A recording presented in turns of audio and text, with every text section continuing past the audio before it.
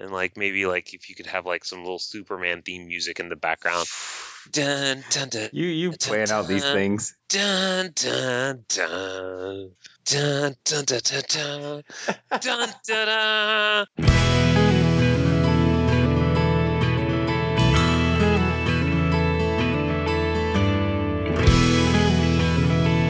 Hello and welcome to JudgeCast. This is episode number 77. With me as always, my two enchanting co-hosts. Oh, I think I already used that one. First off, Jess Dunks. Hi, I'm Jess. Also, we have Brian Perlman.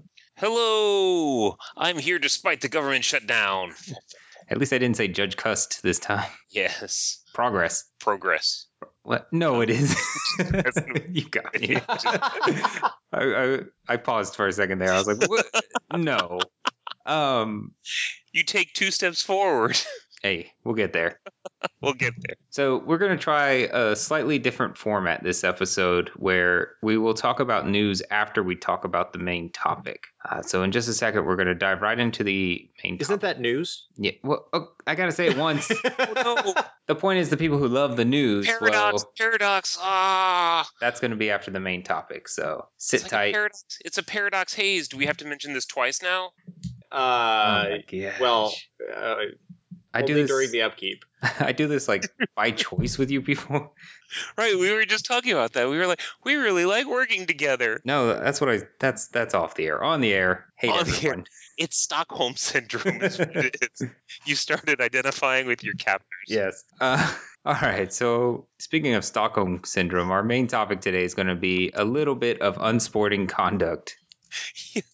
What an awkward segue. It's unsporting to kidnap somebody Okay. and hold And their- illegal. and illegal. It may not be illegal in certain jurisdictions. Like if we ever have a sanctioned event on like the moon, right? There's no legal body to say, hey, you can't kidnap I somebody. think that's America's moon. We were there first, and we put a flag there. Right. It's our- Obviously. I also went into my neighbor's lawn and just put a flag there. And now, No, because you weren't there first. There's a difference. Maybe we do news first so we get this out of our system. maybe. Anyway, we're not. So our topic is unsporting conduct. Yes.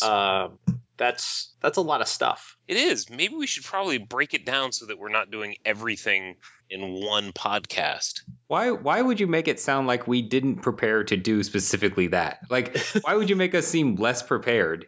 That's what you just did. Well, I did it in a tone of voice that implies like a setup. Yeah, but okay, we're only going to be covering on this episode aggressive behavior, unsporting conduct major, and unsporting conduct minor, because they all kind of go together. Right. They kind of feel like different tiers of the same thing. But let's start at the very beginning. What exactly is unsporting conduct? The whole section of the IPG. Section 4. Yes. Nailed it. So unsporting conduct is one of the 3 major categories in which we group infractions. The first being gameplay errors, then tournament errors, and then unsporting conduct. And unsporting conduct is defined, okay, blah, blah, blah, quotes, unsporting conduct is disruptive behavior that may affect the safety, competitiveness, enjoyment, or integrity of an event in a significantly negative fashion. Okay, so basically this is, if you look at those 4 words, safety, competitiveness, enjoyment, or integrity. Players should feel safe. We want the events to be determined by people actually playing games of Magic and not other means, which we won't talk about in this. We'll talk about it in a later podcast. Mhm. Enjoyment. People are supposed to have fun at these things, obviously. And then the integrity of the event in a significantly negative fashion. So basically, things that work against these objectives are things that are potentially unsporting conduct. I'd like to highlight the word significantly there. Yeah. There are things, and I think you might be about to say this, I'm sorry, but there are things that might be considered unsporting that aren't deserving of unsporting conduct penalties. And that's an important point to make, too. Like, not letting your opponent have takesy-backsies. You might say that's unsporting, but that is certainly not Or you might not. Yeah, you could argue that it's not. Like, I don't think that's actually that unsporting, but let me give you an example. At one of my most recent events, I had a player who drew what he believed was the best possible hand he could draw with his draft deck. And he goes, "Hey, Judge, can I play with my hand revealed?" Okay, And yeah. That's I'm like, well, you're allowed to reveal any cards that that you're able to see. He goes, okay, and he just lays his hand out on the table and proceeds to completely crush this opponent. Yeah, that is definitely the definition of something that's not sporting, but is not unsporting. Right. And that's probably the clarity here. There's a large middle ground of, things that aren't unsporting but aren't, sporting. Think you've got your positive numbers and you've got your negative numbers, and you've got the zero in the middle that's kind of really neither. Okay. So that's in that, and we call that area being a jerk. It's so let's get right into, and let's talk about the big heavy hitter. All right. Okay. Aggressive behavior. Yeah. This one sounds bad, doesn't it? I mean, well, it is bad. This is the one that you could be breaking the law if you did it. Right. So this one's pretty bad. So this right here, the aggressive behavior, and we're going to give you the definitions that are in the IPG, because specifically with aggressive behavior in UFC Major, okay, they have specific definitions and as to what they entail. So the definition is a player acts in a threatening way towards others or their property. So okay. if I come up to Brian and I'm like, I'm going to punch you in your face, that's pretty aggressive behavior. Yep. Another example would be, and this happened at one event that I was at. The guy just two players were playing. Player B lost because of a stupid mistake. He felt that player A cheesed him out of the win, and he just flat out backhanded the player's deck off the table. Okay. In that particular case, that's the towards their property, right? People people have the right to not have their decks hit. Yeah, there's a promo from when the Pro Tour was on ESPN2 or something, and it has that guy, they call him Hammer, you know what I'm talking about? Very old player. Yes. And it's just a promo. Hammer. He didn't actually do it, but they have him reaching across and actually tearing his opponent's card in half. That would be aggressive behavior. Oh, the Hotel California commercials? Yes. Yep, those are hilarious. It. Yeah. You know what? Today is a tournament of magic at I will Hotel find California. them and put a link to them in the show notes. Those are great. The number of times I have started a tournament with the announcement, today is a tournament of magic, because of those. They're really funny. I love those old commercials. And they try to have like specific personalities. Like wrestling. Hold on. What's damage? Yes, absolutely. That's exactly, yeah. But tearing apart your opponent's card would be aggressive behavior. The old judge joke, flipping a table. Right. Flipping a table, yanking a chair out from under under another player. All of those things are definitely aggressive. And so what happens to you when you act this way? Well, what's the penalty? Depending on what you do, you may be getting arrested, but at a minimum, you are going to be asked to leave this tournament. The penalty is a disqualification. There's okay. No leeway. There's no downgrade. You can't punch someone and then call it on yourself. Right. Well, I didn't know it was wrong. There's no advantage to that, but also not only is there a disqualification, but the guy needs to leave. I mean, sometimes with a disqualification, the player can hey, can I play sides? Yeah, sure, go play your sides. Yeah. But in the case of an aggressive behavior, he needs to leave. Now, with regard to calling the police and stuff like that, that's in the TO realm of things. Even asking him to leave should probably be done by the event organizer. Yeah. If you're a judge at the event and you're working for somebody else, disqualifying them is absolutely something you can do, but asking them to leave is something that should be done by the organizer. Now, they can empower you to do that, but you should be talking to them about it. Right. And you can ask him to leave your area, the area of the event that you control and you are responsible for. But, if he wants to go over by the computer and look at cards and stuff like that, that's really where your authority as a judge kind of ends. And that's TO, please, this guy just did this. He needs to leave. So, now one of the things I want to talk about briefly, and this also goes for USC Major, is your first priority needs to be getting control of the situation. What we would call de-escalating the situation. Yeah, de-escalate. I mean, bring it down. Like obviously, if someone's like, if there's a fighter going on, or someone's like yelling and someone hits another person's deck, slaps it across the table, your job needs to be to get everybody down to a level where this is not going on anymore. And this can be really, really tricky because it really depends on the people involved and what the situation is. So I don't necessarily have any good tips for how to deal with this. Yeah, because I don't think we're saying if there's a fight going on, I don't think I would say it's necessarily your responsibility to jump in the middle of that and clear it up. I mean, we don't want judges getting hit. No, but at the same time, it does need to stop. Sure. And a lot of times, if you are there and you've got some other judges and you've got the TO, then and you feel that you can safely separate them, right? Do so. Yeah. Generally, what happens though when someone commits an aggressive behavior is they perform an action and then they storm out. So in a sense, that is a de-escalation because they are removing themselves, but you need to go still follow up and address that. Mm-hmm. Sometimes it might even be that they just straight up leave the venue, and it's like, okay, well, disqualify you, you're gone. You don't get to write a statement because you're not here anymore. They could. Now, I have had it happen where they've calmed down and come back, and I've had them write a statement. Yes. That's a thing that can happen, but you don't have to get their statement, and they don't have to be in the building for you to disqualify them for aggressive behavior. Nope.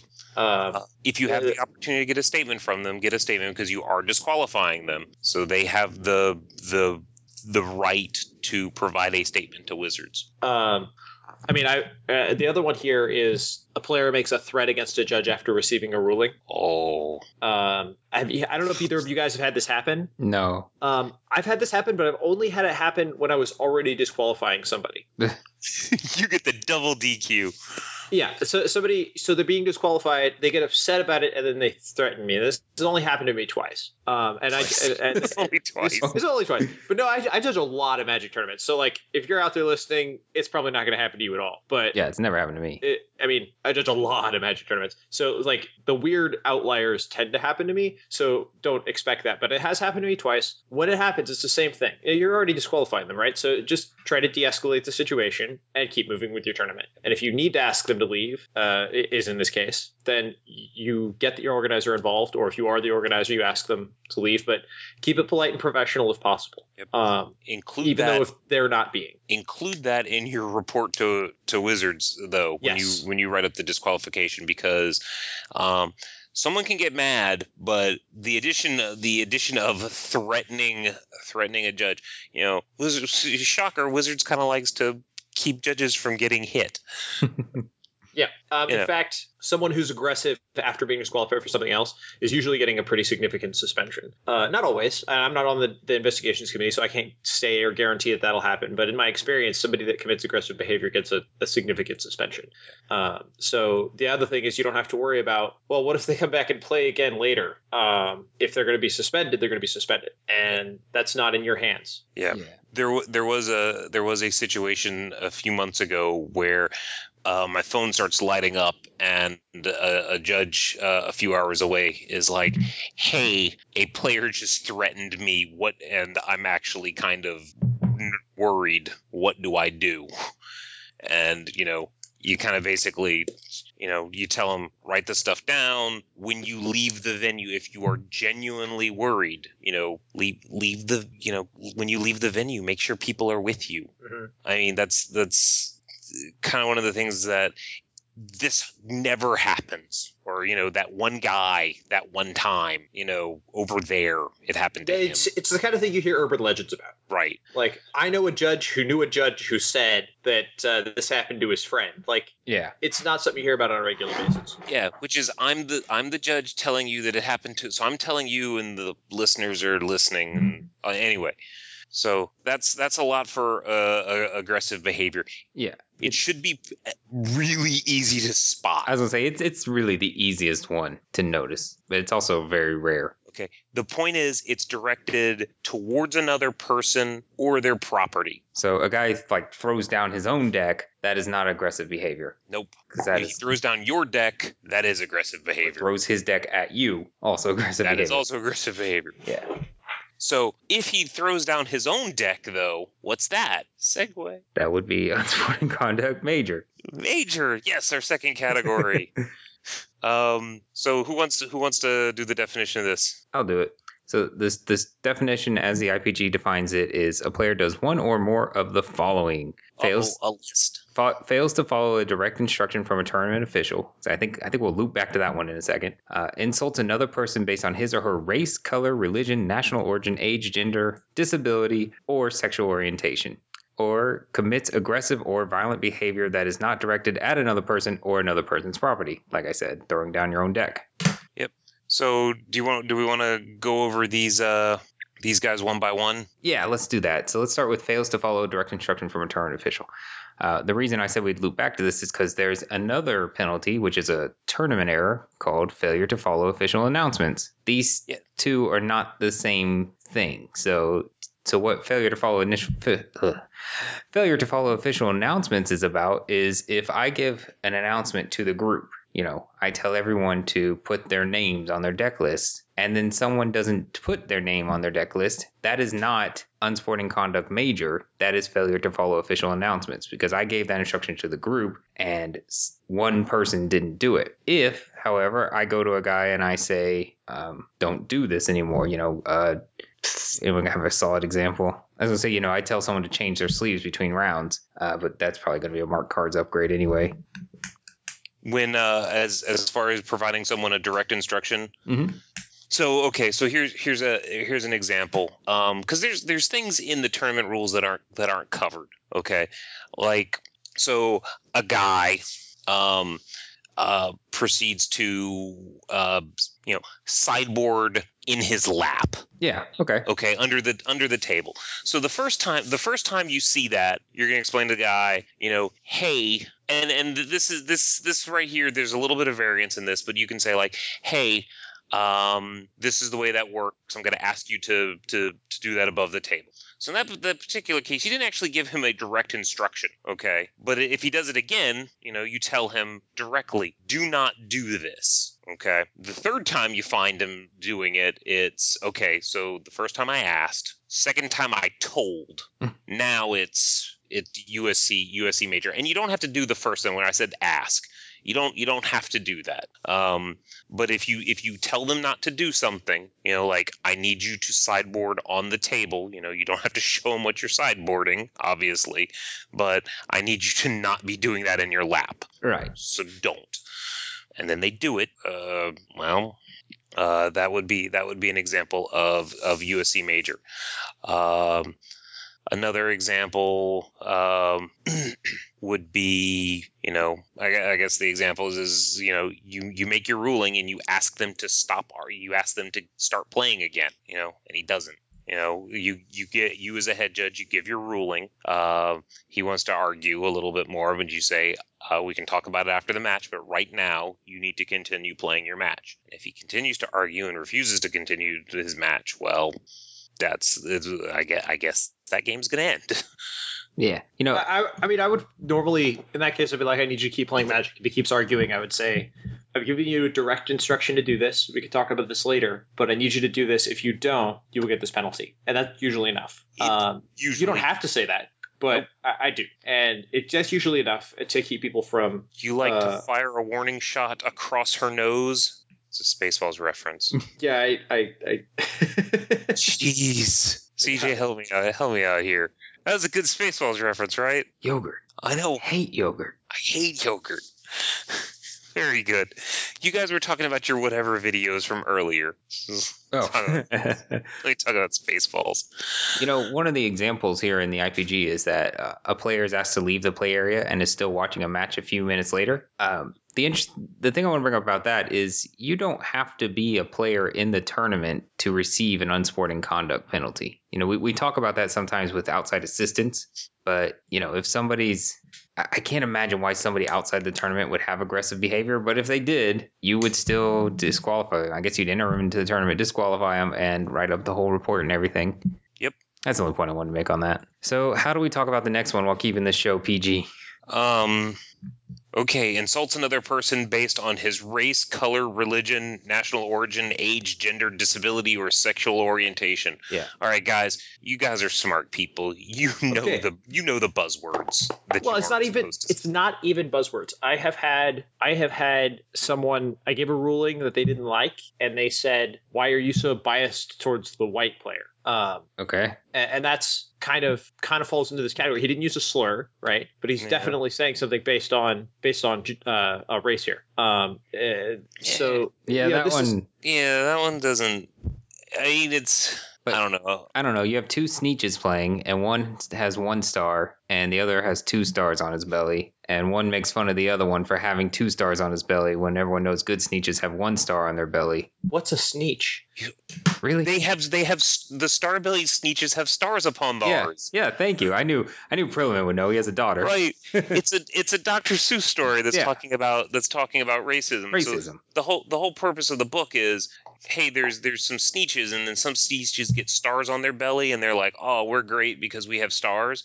So then all the Sneetches without stars on their bellies pay a man to have stars added, and then all the original star-bellied Sneetches are like, oh man, now we're not special, so we're gonna have our stars removed and start acting like we're better now because we don't have those stinky old stars on our belly.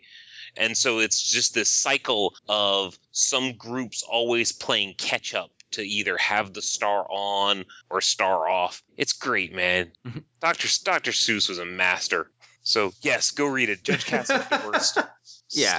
What's the name of what's the Star-Bellied Sneetches? Is that the name of the story? I don't know. I just remember reading it. So anyway, if you get mad at your opponent and you call him in a derogatory manner a Star-Bellied Sneetch, okay, then that's USC major. That's a game loss. So okay, there is people that Sneetch should not be. It should not be pointed out that the whole Sneetch thing's starting to throw me off.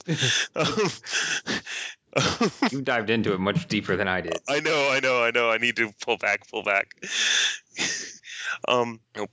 Players have the right to feel comfortable, okay, and something like race, religion, gender, sexual orientation, those are not things that should be insulted.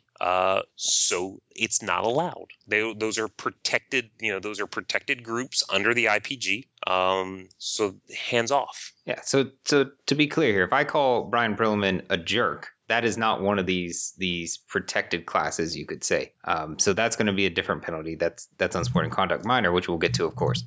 But if I call him a no-star Sneetch, well, that's making fun of him for having no stars, and therefore I am going to receive a game loss for that. Right. And it's gotta be like a slur. Okay, yeah. You are saying it because being a star-bellied Sneetch is a negative thing. Yeah. Okay. You are a negative thing. Don't call me a negative thing. Right. I mean, that's really basically what it gets to. This thing that you identify with, you are a negative thing because you identify with it. All right. I think we covered that well enough. And then the final point, as we talk about, is commits aggressive or violent behavior that is not directed at another person or another person's property. I think we've covered that well enough. Yep. So the penalty for unsporting conduct major is a game loss. Yep. Now, here's another little additional thing. So when you tell somebody to not do something, okay, or rather whatever, or not necessarily even that, but just even the insults and the aggressive behavior and stuff like that, when you get the situation under control, or when you're trying to get the situation under control, okay, players are expected to stop immediately. And if they don't, Well, I mean, it's not like, okay, I'm just going to give you another game loss. Thump, thump. No, you're going to get, I mean, it's basically, you're gone. Bye. Okay. This is, it's not a disqualification, but you're being removed from the tournament. So you are essentially disqualified because you're gone. You're not playing anymore. Yeah, that makes a lot of sense. Okay. And the other thing is, if you are between games, okay, or between matches, you can apply this to the beginning of the next match. I mean, like, the match is over and the slip angrily fills out the slip and then throws his deck down on the floor, gets up and slams his chair. You can apply that to the next game. Yeah, and that's actually a great point because I lose to Brilliman and I throw my deck down and I say I can't believe I lost to a no-star Sneech. Right. You may want to try to fix the situation by saying, well, actually, Brilliman wins this round. Then you don't do that. You still apply the game to the next match. It's not. So CJ just lost to me, okay, gets mad, okay, and then does his thing, and we're gonna come up and say like, oh, well, you just lost another game in this match. Yeah, that's not really a penalty, right? Right. That doesn't do anything. That doesn't reinforce the behavior that we want. Well, okay, yeah. The situation I'm talking about is say the guy who is doing the unsporting conduct won and then did the unsporting conduct. The judge might want to be like, because the guy who lost is the one who was offended or attacked here. The judge might want to be like, well, you know what? I'm going to have you win instead. But that's just not how we do. We don't go back in time for penalties. No. So, all right, that was my main point there. Okay, so to recap, failure to follow a direct instruction that I give to you. Insult another person based on the things that you know better. Your mama taught you. Not to insult people on these things. And then aggressive behavior or aggressive or violent behavior that is not directed at another person or another person's property. Okay, the player fixes it. If he doesn't fix it, he can expect to leave the venue, and you can apply the game loss to the next game if it's between games. Okay. So let's touch on the final unsporting conduct we were going to talk about today. Unsporting conduct minor. Jess? Yes, unsporting conduct minor. You want to see this? What's that? Do you want to do this one? Which I guess you started. So yes, you did. The definition of unsporting conduct minor is that a player takes action that is disruptive to the tournament or its participants. It may affect the comfort level of those around the individual, but determining whether or not this is the case is not required. So the important part about that is that if somebody does something that could make someone uncomfortable, you don't have to have somebody say that made me uncomfortable to give them this penalty.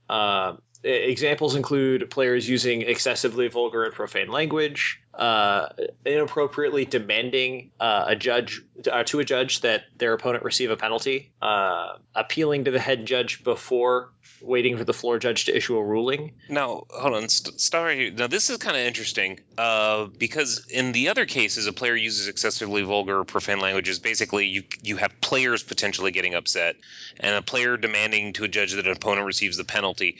The opponent can kind of feel bullied or that kind of thing. But in this particular one, you're actually making the judge feel uncomfortable, right? And that's kind of the important thing is, since this is a player takes an action that is disruptive to the tournament or its participants, well, you're a participant as a judge. Mm-hmm. You're in the tournament, right? So you, the TO, the scorekeeper, those guys, you are all in this as well. Okay, sorry. No, that's fine.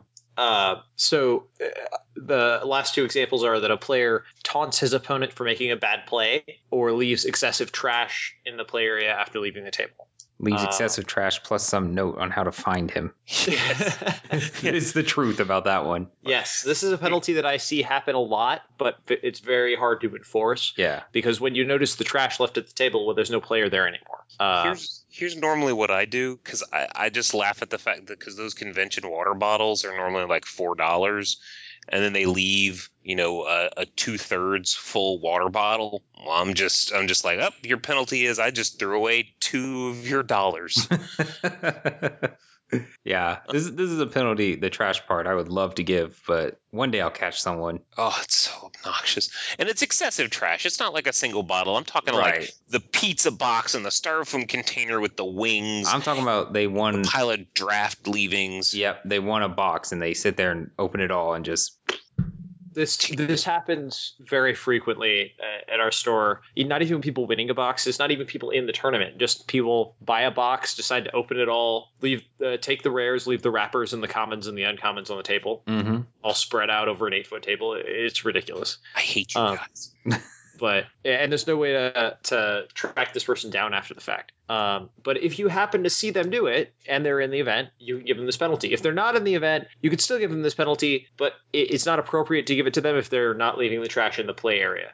And excessive, right? I mean, we're not just talking the one water bottle or the wrapper from the pack of sleeves that they opened or their notepad and their pen. Yeah. No, we're talking about the guy that leaves his McDonald's bag and his fry container and his drink out with his and also his sleeves, wrappers, and everything else, and opened all his packs and left the wrappers. Like leaves so much trash that someone would feel uncomfortable sitting down at that table. Right. And the other thing, we read off these examples. So one of the reasons why we went backwards is we started with aggressive behavior because aggressive behavior had a set definition. These things.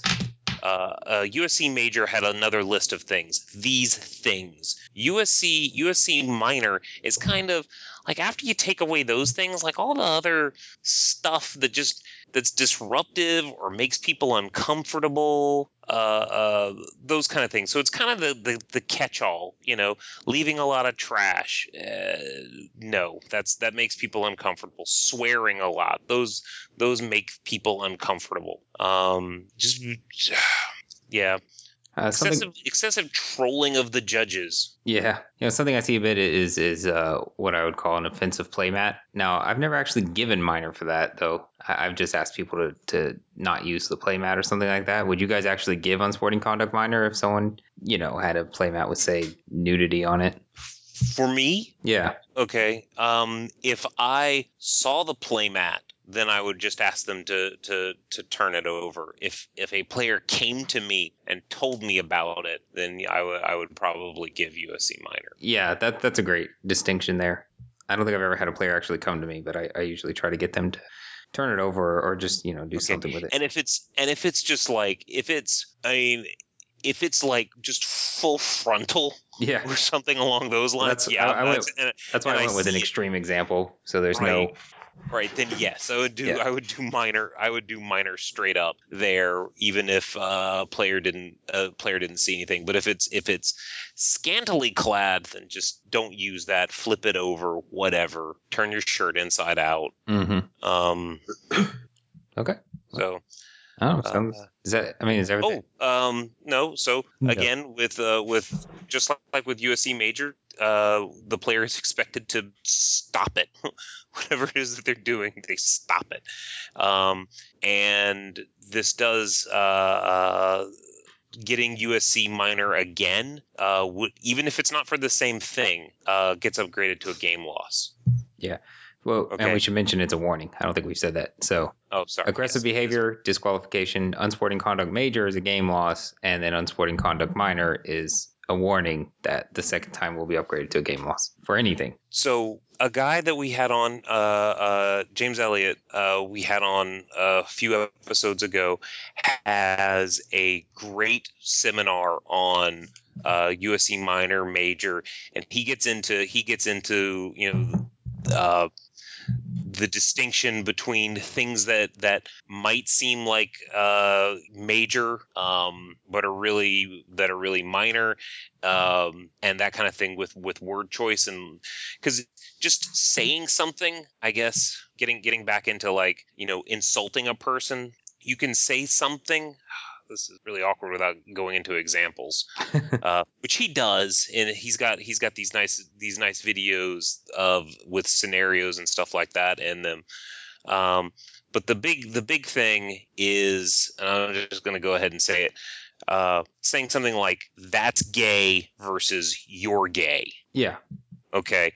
saying you're gay, you are saying you are a negative, basically that's what you're saying. You're saying it to say that they're being negative, or you're saying something about them is negative. Their sexual orientation is a negative thing. That's USC major. You are directing that at them as a negative thing. They just make a play. And I want to clarify what Brian just said. I don't think he's saying that sexual orientation is a negative thing. He's saying that you are implying that it is a negative thing when you say that. You, by saying that that's gay, you are saying that their sexual orientation is a negative thing. Okay. If you're saying that's gay, like they flip something over or they rip a sick top deck or whatever, and someone says, and it's like, oh, that's gay. Okay, that is an example of USC minor. You are not directing it at a person. But it's still something that can make someone uncomfortable. It is still something that can make someone uncomfortable for obvious reasons. Yeah. Okay. So that there is a distinction, and the definition of USC minor is kind of allows a little bit of give and play, because this is a definition that encompasses the entire world, right? And different areas are going to have. I'm getting into the regular REL definition, which we haven't talked about at all yet. So I'm just gonna punt till we get to that. So if it's something that can make someone uncomfortable, then yes, it's USC minor. You don't have to have evidence that it made someone uncomfortable. And you don't have to deal with the whole, like, it's a free country, I can say whatever I want excuse. It's like, sure, not in this venue. Yeah, you're in a private establishment. It doesn't work like that. Right. It doesn't mean you can say whatever you want here. It means you can go, you make your own place and say whatever you want there. All right. So do we want to talk about what the jar says about these things? Yeah, I do. Since I started to segue into that. Yeah, but now you can keep on going. All right. So the jar breaks things down into common issues. So this is for FNM and stuff like that. So far we've been talking about the competitive REL events, your GPTs and such. For FNMs and stuff like that, we look at the jar. And the jar actually kind of follows, in a lot of ways, the IPG. There's a lot of parallels. Okay, the jar breaks things down into common issues, general unwanted behaviors, and serious problems. Well, shocker, none of this stuff is under common issues when we're talking unsporting conduct. It's all either general unwanted behaviors or serious problems. Okay, so the general unwanted behaviors is, players doing stuff that can upset players, using offensive language, destroying their own properties, like tearing up their card or that kind of thing, or just like slamming their deck down or something like that. In FNM, for the most part, there's two sanctions: hugs or DQ. And this doesn't really fall into either. This is actually the middle area where there actually is an area where you tell them, hey, you need to stop that. And then if they don't stop it, then it's going to become a serious problem. And serious problems are result in DQs. Yeah, and that's a big point there. Is I think sometimes people feel like you never disqualify anyone at regular REL, but you certainly disqualify them for what we called aggressive behavior. I mean, that's basically the exact same situation. Since you brought it up, that's actually a common misconception, is that there are things that you can't get disqualified for at regular REL, or that you won't get disqualified for at regular REL that you would get disqualified for at competitive REL. That is simply not true. Mm-hmm. Something that will get you disqualified from an event will get you disqualified from any event. There's no distinction between the two. It's just that there are things that will get you game losses or match losses that wouldn't at regular REL. But if you're doing something, if you're cheating or you're being aggressive or violent towards another person, then these things are going to get you disqualified. Yep. And so if you're just being like doing something that would get you, say, USC major at a competitive event, if you're doing that same behavior at an FNM, you're going to get a talking to. Okay, hey, I need you to stop, and you're going to explain to the person as to why. And hopefully, that's all that's necessary. But if they keep doing it, well, that's when we get into the situation where that becomes a serious problem, and we deal with serious problems at FNM the same way we deal with all serious problems at FNM. That's Bye. You're not playing here anymore today. Yep.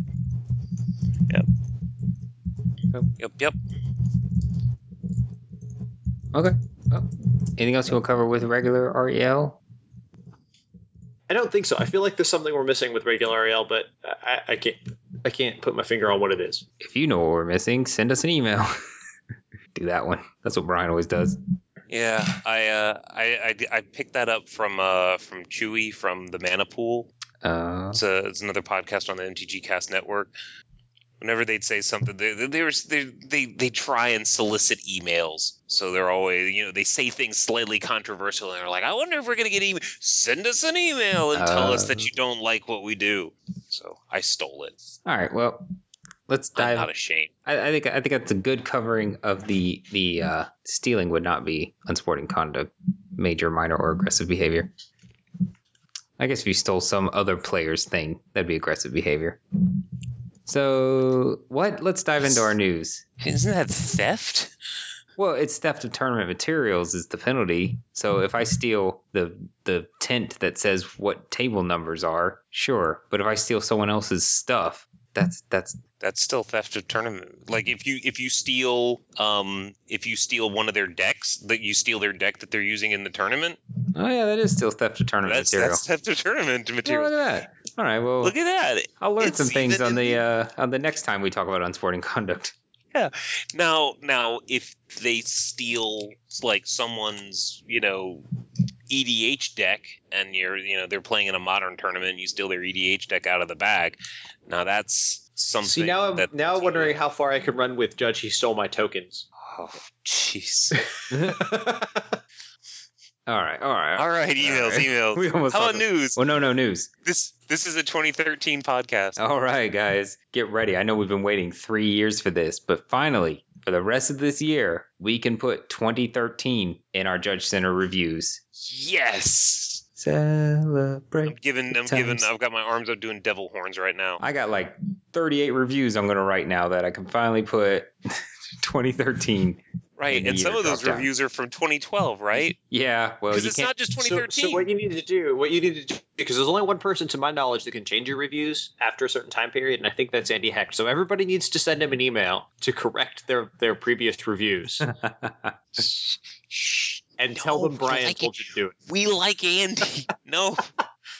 Oh, what are you doing? So, do you realize that even if like 0.5% of our listeners do that, then I'm gonna get a nasty, or 0.5% of our listeners do that, I'm gonna get a nasty email. Yeah, I think that was the point. yeah. Okay. You could be, and I'll just tell Andy. I told him not to say that. But it's recorded now. I'm just hoping our listeners are lazy. That's my only out. They are. That's why they listen to us instead of just reading. I know, right? It's like they're Magic players, and in general, Magic. So that's exciting, but unfortunately, 2 steps forward, 1 step back. We come together because opposites attract. It's the track. And it ain't fiction. It's a matter of fact. Oh, you're right. It is natural fact. A couple things may have been broken with this change. With the change of adding 2013. By the way, 2014 is not a selectable year, so we can only do this for like 2 months. But maybe they'll fix it in 2017.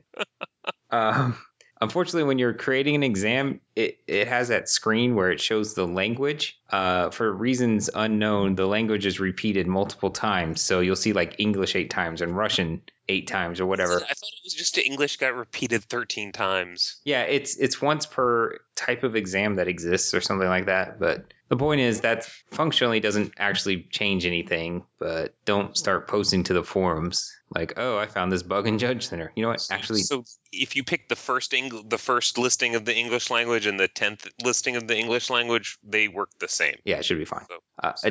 Additionally, Brian Schenk mentioned that unfortunately notifications are not working with Judge Center right now. So if someone writes a review of you, because they can with the 2013 year, you will not be emailed about it. So right, because now that we've moved into the future, we don't need to email people about anything, right? That's how that works. Yeah, no one would use email by 2013. It'll now post to your Facebook wall. All right, guys, let's talk about Bruna and Bestow. So on last episode, we said that Bruna, who basically when she attacks, she attaches like all auras to her, give or take. We said that if there was a bestowaway on a creature, the bestowaway would become a creature and not attached to Bruna. Since then, Matt Tabak has posted on Twitter, and I think in some of the forums, that is not actually the case. What Bestow is looking for is for a moment when the creature is unattached, not the moment when it unattaches. Does that make sense? So we were under the misunderstanding that of how the game defines being unattached. And we assumed that it meant when it becomes unattached from a creature. And what it actually means is if there is a point at which it is not attached to a creature. So that means that all of your bestowed auras will move to Bruna. Mm-hmm. And I think the same is true for Simic Guildmage. Yeah, he it's the same thing, basically. And so in those cases, your aura just moves. Nothing interesting happens. It works the same way as it does with other auras. We were wrong. I'm sorry. Well, in fairness, Matt Tabak did say that perhaps some more words could be added to the rules that handle this. Yeah. And in fairness, I agree with that statement. No, wasn't there? Yeah, because Grafted War Gear still right. Grafted War Gear reads when it becomes unattached from a permanent, sacrifice that permanent, and if you were just attaching it from one permanent to another permanent, it would still trigger. But becomes unattached. Triggers if Grafted War Gear leaves the battlefield. Yes, also that. Okay, so I think in the emails. And I guess we gotta look this up a little bit more and do a little bit more research. But apparently, the from a permanent being added to the Grafted War Gear makes the difference. Yeah, something like that. So, additionally, as part of this format change we're trying out here, beyond news coming later. So the truth is, we're getting too many emails to keep up with. We just can't do it. Our last email show, I think we did 24 emails. And when I counted for this episode, we had another 16 to answer, I think. And that's not to say that we can't answer them. We just can't air them on the show. Yeah. So from here on out, we're only going to read 5 emails. So 5-ish. 5 emails. Ish.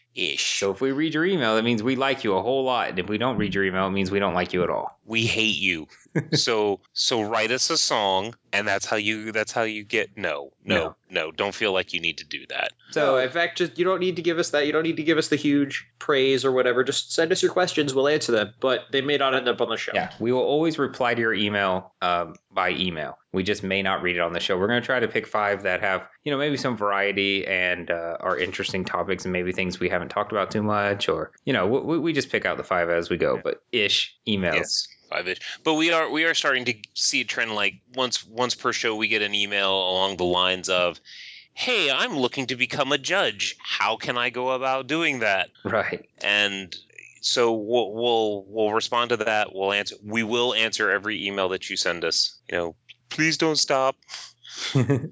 All right. So let's dive into our first email from Christopher Meyer. He has some praise. Basically said if he had cookies, he would give us the cookies, and that's nice, I guess. His rules question: Player A casts Portent of Betrayal or any Act of Treason type spell. So anything that's gain control of target creature until end of turn, untap it, it has haste, that kind of thing. Targeting player ends Bear Cub, enchanted with an Ordeal of Heliod. So Ordeal of Heliod reads, whenever enchanted creature attacks, put a +1/+1 counter on it. Then if it has 3 or more +1/+1 counters on it, sacrifice Ordeal of Heliod. When you sacrifice Ordeal of Heliod, you gain 10 life. The Bear Cub already has 2 counters on it. So player A takes his opponent's Bear Cub with the Ordeal on it and attacks with the Bear Cub. What happens? Dun, dun, dun. All right. Go ahead. No, take it. Okay, so the player who casts Portent of Betrayal will gain control of the target of Portent of Betrayal until end of turn. However, they do not gain control of the enchantments and the auras that are attached to that target. So, what's the target? The creature, whatever creature we're using in this scenario, is that you take control of with Portent of Betrayal. It has some auras attached to it, and when it attacks, those auras are still controlled by the original player. So in this case, with Ordeal of Heliod, you sacrifice Ordeal of Heliod, even though your opponent controls your permanent. So whoever originally controlled the Ordeal still controls the Ordeal, and when it attacks, they'll get those counters. And if it is the third counter, they'll gain that life or make them discard cards or draw cards or whatever it is they happen to be doing for that particular ordeal. So this actually comes up really frequently in this set. Yeah, I didn't think about it during the FAQ episode. So yeah, so in this specific questions case, player A, who controls the bear cub after the portent of betrayal resolved. Oh, it's a bear cub. Will not. I didn't get that from Jess's explanation. Will not gain the life because it is not his Ordeal of Heliod. But the bear cub still gets the counter and still attacks for 5. Chris also sent in a quick explanation for why Rescue from the Underworld exiled itself. I guess we talked about that a little bit. He said if it didn't, you'd be able to loop it with cards like Mnemonic Wall. Wow, that card's... Mnemonic Wall. And then he also talked about the pronunciation of Chimera or Chimera for a while, but he used English is silly. Yeah, the proper pronunciation of Chimera is Chimera. A lot of people think it's Chimera. In fact, while it's Chimera, it's in fact Chimera. At first, I thought it was pronounced Chimera, but then I heard someone pronounce it Chimera instead of Chimera, and we decided to look up the pronunciation. I should be replacing some of those Chimeras with Chimeras. Chimera, Chitty Chimera, Chimera. I've heard a lot of different pronunciations. Yeah. Kimchi. All right, our next email is from Joel Kimchi's Drescher. delicious.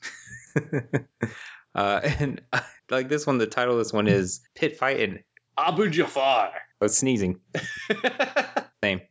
Pit Fighting Abu Jafar. So, this is the best question ever. Yeah, so let me read the modern Oracle text of Abu Jafar. It reads... As soon as I pull it up. If Abu dies, like it says if Abu, not Jafar. If Abu dies. It says Abu Jafar. No, in the Oracle text. This is not the Oracle text. No. Come on, bro. When Abu Jafar dies, destroy all creatures blocking or blocked by it. They can't be regenerated. Okay. Simple enough. So he says, I love the show. I am just getting back into playing Magic and have been playing my girlfriend who played in college. I've purchased all new cards from Innistrad through Theros while my girlfriend plays a lot of her classic legacy cards. Seems fair.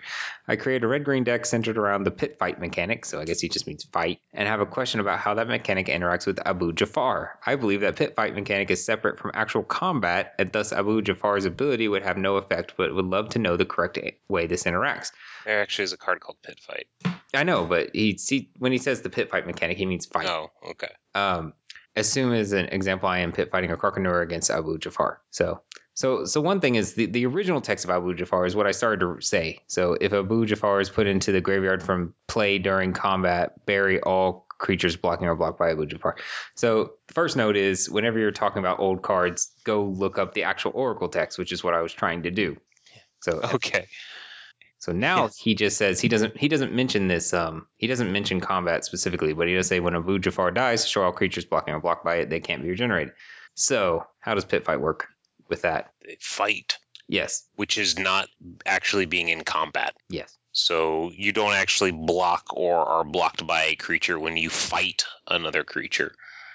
Despite the fact that it kind of seems like they're in combat, they're not really. His whole creature type was summon leper. Yeah, man. That's awesome.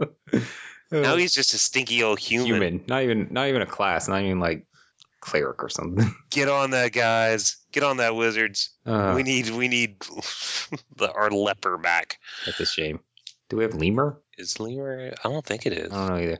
Because there's that. Sure, it's not. There's that card, Lemure, and the story behind that one is like the artist didn't know what a lemure is. It's supposed to be some kind of like it's ghost or something. Spirit. Yeah, it's a ghostly spirit. Hyalopterus lemure. So he just drew a lemur. Wait, what was the name of that card? Hyalopterus lemure.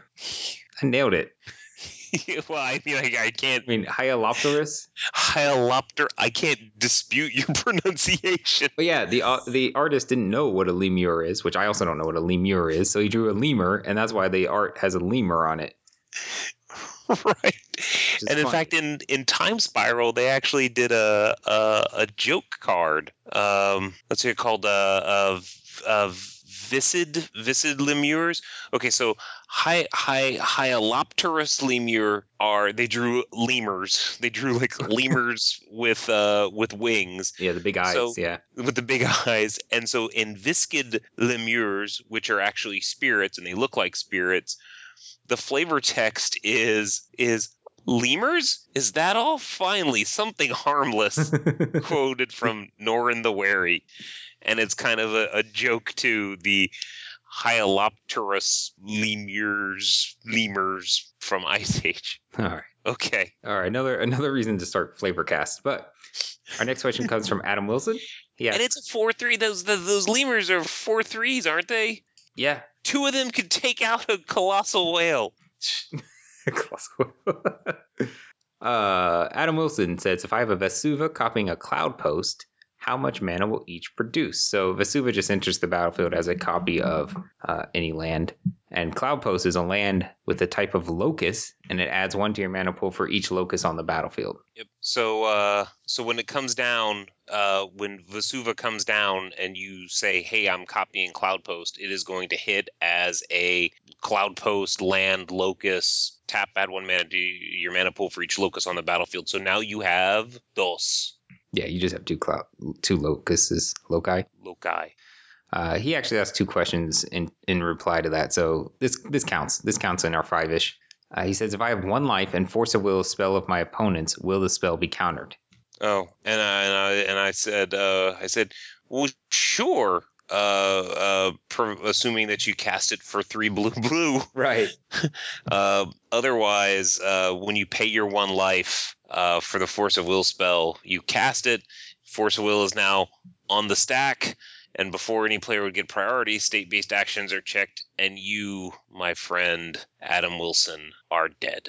I actually saw something similar come up at a Grand Prix, where a player was at 6 life and their opponent was at 3. So they cast, using Snapcaster Mage and 2 gut shots, they cast gut shot 3 times, paying life for it.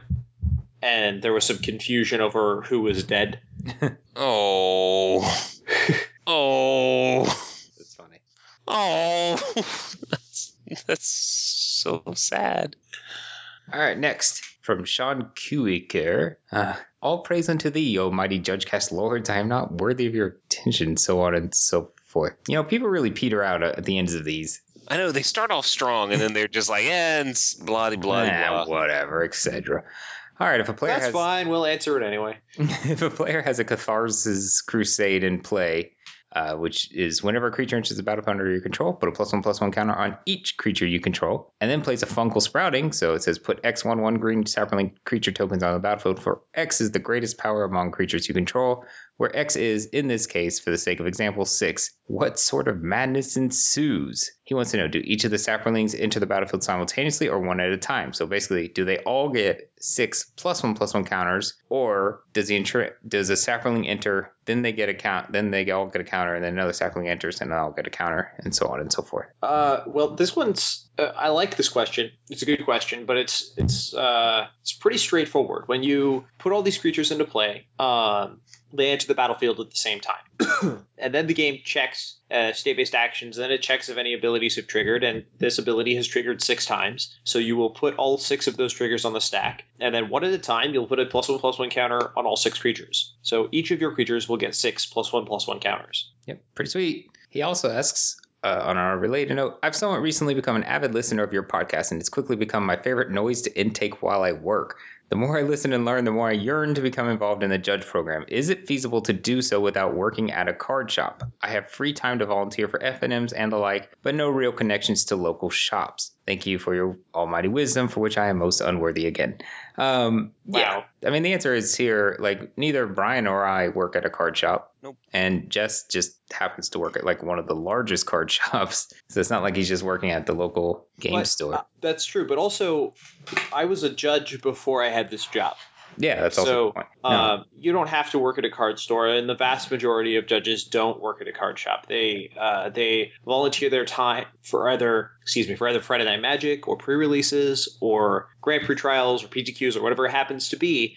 They go out and say, I love this game, I love this community, I want to help out in the way I can as a judge, and they help. And I know level 1 judges that do exactly that. They only work at pre-releases, and that's how they want to participate, and that's totally fine, and they're awesome judges. And then I also know judges who decided, hey, I want more commitment, and they go out and they work they work as judges at events almost every weekend, and they still don't work for a card shop. So you could take whatever level of participation you want. You don't have to work at a card store to attain it. Yeah, and that's as a employee. Like I answered Sean's email, and I want to apologize because I actually misread his sentence when he said, is it feasible to do so without working at a card shop? And the way I interpreted that as I did not interpret that as the guy behind the counter. I interpreted it as the guy running F&M. Okay, or the guy, basically the guy working F&M, and working is in like air quotes. So, when I answered your question, Sean, I answered it as, it's like, hey, can I be a judge without actually judging? And so my answer was kind of no. But right, you do not have to be an employee of the store. Regular events, they let you play and judge at the same time, so you can be and a lot of people get their start by, they're just the rules guy at the store, just because people, they play and people trust what they say. And that's how they get their start judging, and they never actually become an employee of the store. Yeah. You get your free entry into F&M, maybe a soda or something like that. All right. Soda's important, man. Last one. Hey, I need my sodas. Last one from Darren Cisneros. He thanks us. Says he's going to become a judge. Yeah, okay, thanks. You're welcome, Darren. That sounded snarky. It wasn't meant to. We do appreciate that stuff. I just can't read them all. My question for you was a topic of discussion between a friend and myself. We were talking about how Restoration Angel and Master of Waves interact. I believe that if one were to blink a Master with Resto Angel, that the 1/0 elemental tokens would survive the Master of Waves being blinked. My friend believes that they would die. Could you please settle this for us? So, Master of Waves is a newer card. He's made quite a splash. Wait for the fun. He has an ability: when elemental creatures you control get +1/+1, and when Master of Waves enters the battlefield, put a number of 1/0 blue elemental creature tokens on the battlefield equal to your devotion to blue. And he costs like 2 of the blue or something. Doesn't matter. So yeah, say we have one out. We have a couple of the 1/0 elemental tokens, so they're 2/1s. So what would happen if we flickered them with Restoration Angel, which just literally flickers, removes them from the battlefield, and brings them back? Restoration Angel will come down. It will exile Master of Waves. When Master of Waves, for that brief second that Master of Waves is gone, your elementals will revert to being 1/0. Then, because we're processing the spell in the middle, we're processing the effect rather. And we're doing all the effects, and we finish that out. We're going to return the Master of Waves back to the battlefield. Those 1/2s are going, there's 1/0s are going to go back to being 2/1s.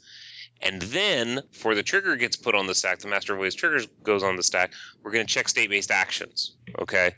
And the state-based actions, it's going to look for any creatures with toughness of a 0 or less. And it's not going to find any because Master of Waves is back. So the point is, we only check state-based actions. We don't check them in the middle of resolving a spell or ability.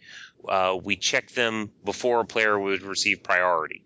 So in between those two state-based action checks, the first one before Restoration Angel's ability resolves, and then the one after, we had Master of Waves appear and reappear in between those 2 points. So at no point in for one of the checks did the creatures have 0 toughness. Okay. Yep. And then I think, Jess, you wanted to talk about blinking gods. So, not blinking the gods, but like, let's say in a similar scenario, I control Master of Waves and Thassa, and my total devotion to blue is currently 5. And I attack with everybody, you do some blocking, and I go, I'm going to cast Restoration Angel and blink my Master of Waves. This works a little differently, because you blink it out and you blink it back in. In that moment that it was gone, your devotion was only 4. And the god's ability is a continuous effect and has nothing to do with state-based actions, so it's constantly calculated. And at that moment when it's gone, your Thassa is not a creature, so it will be removed from combat. Even though at the beginning and end of the effect resolving it's a creature, in the middle it's not, so it's removed from combat. So these two things kind of work entirely differently because they're different kinds of effects. Yeah. Okay. 5-ish emails. Done. Ish. Done-ish. Gonna go eat a Danish. Is it a Danish Danish? Something like that. If you want to email us and hopefully be one of our 5-ish, you can email us at judgecast@gmail.com. You can also like us on Facebook at facebook.com/judgecast.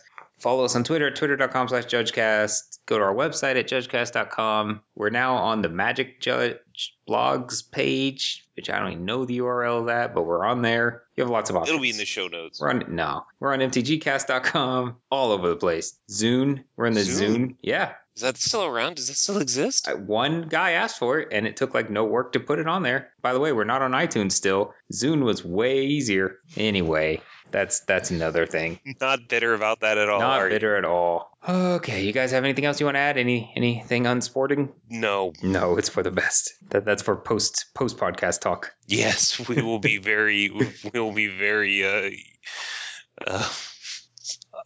aggressive. We will. I'm going to be minorly aggressive. All right, guys. Thanks for being on this podcast with me. Thanks to everyone for listening. My name's CJ Schrader. I keep it fair. I'm Jess Dunks. I keep it fun. I'm Vern Perlman. I keep it ish. Ish.